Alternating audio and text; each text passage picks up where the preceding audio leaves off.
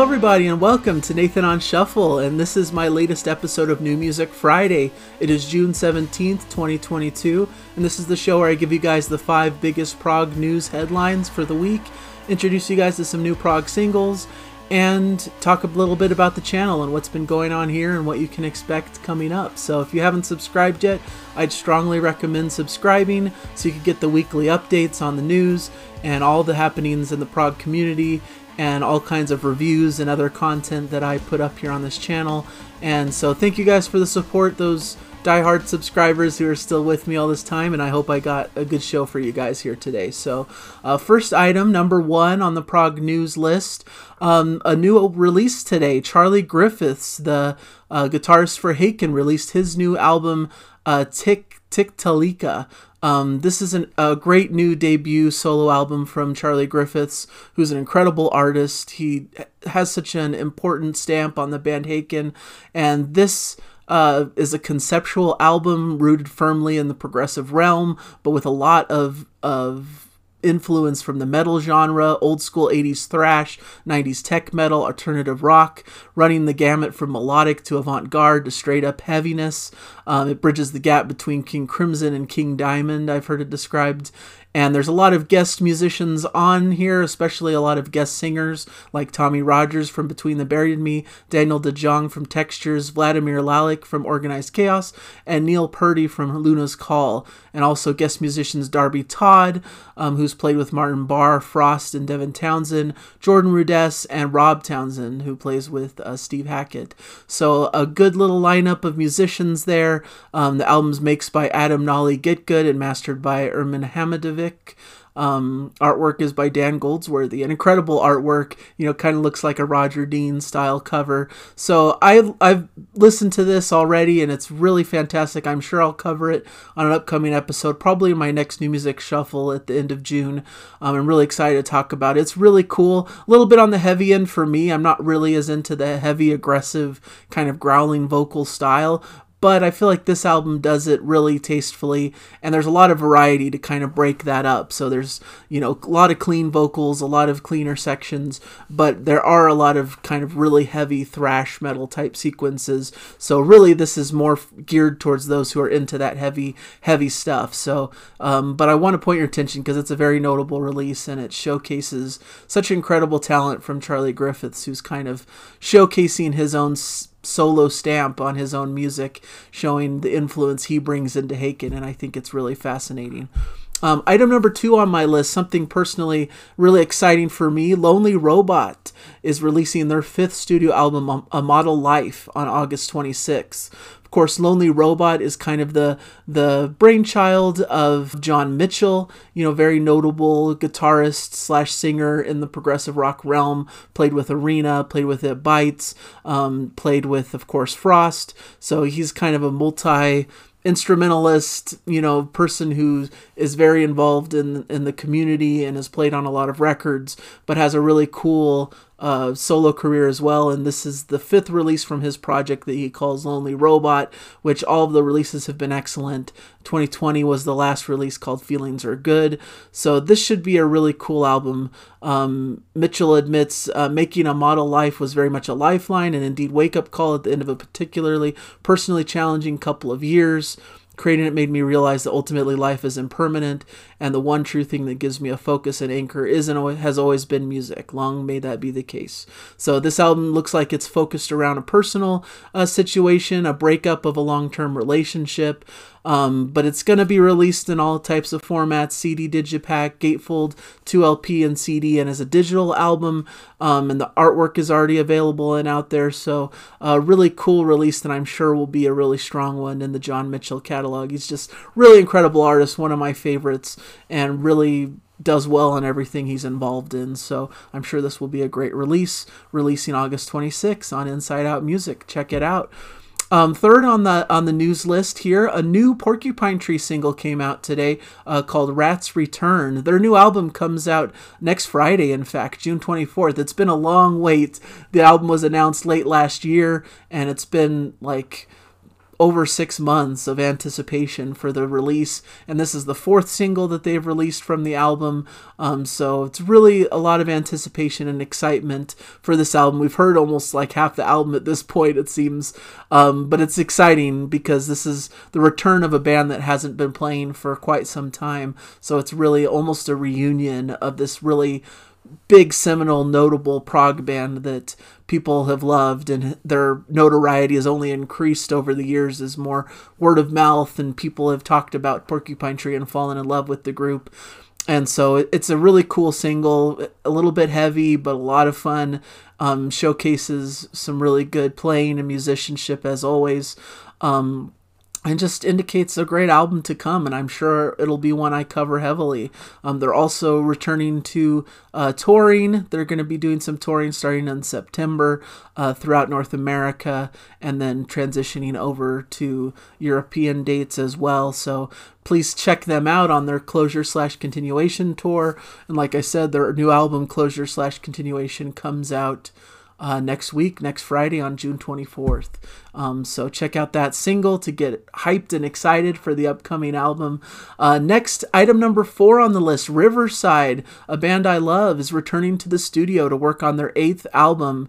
This is a Polish rock band that's really notable in the prog community once again, have released a string of just really incredibly masterfully crafted albums, more on the progressive metal end, but I feel like they dabble in atmospheric kind of Pink Floyd styles, and also just straightforward kind of classic prog rock as well, but with a little bit of a tinge of heaviness in the mix to kind of give it that edge that we're looking for. So it's exciting that they're recording their new album. It sounds like it should be a really great release. It's been 4 years since the release of their last album, Wasteland, so they're kind of overdue for this new release. The new material will contain all the characteristics of the Riverside style and should make for the most powerful and intense listening since Anno Domini High Definition, which is a really great high energy, high octane compact album that really struck hard. So if they're comparing it to that album, it showcases that there's something exciting to look forward to. So it looks like they're already kind of projecting the release date of this album for January of next year. So a little bit of a wait, but kind of an optimistic date since they're just now starting to record the album. So it's something to look forward to. And it looks like they have some live dates coming up in Europe and in other areas coming in mostly in September, it looks like. So there's tickets available for that. So a lot of exciting things happening in the Riverside camp. Some good stuff to look forward to over there. So just wanted to point that out since they're one of my favorite groups. And number 5, I just wanted to mention, I talk a lot about Yes, the band Yes. They're one of the most influential, biggest bands in the progressive rock community. So whenever there's news about them, I feel obligated to share it.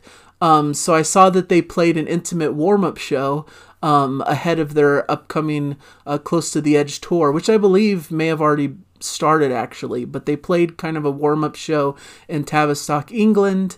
The gig, staged at the 400 capacity Tavistock Wharf, followed a week of production rehearsals at the venue. So they played quite a cool set of music.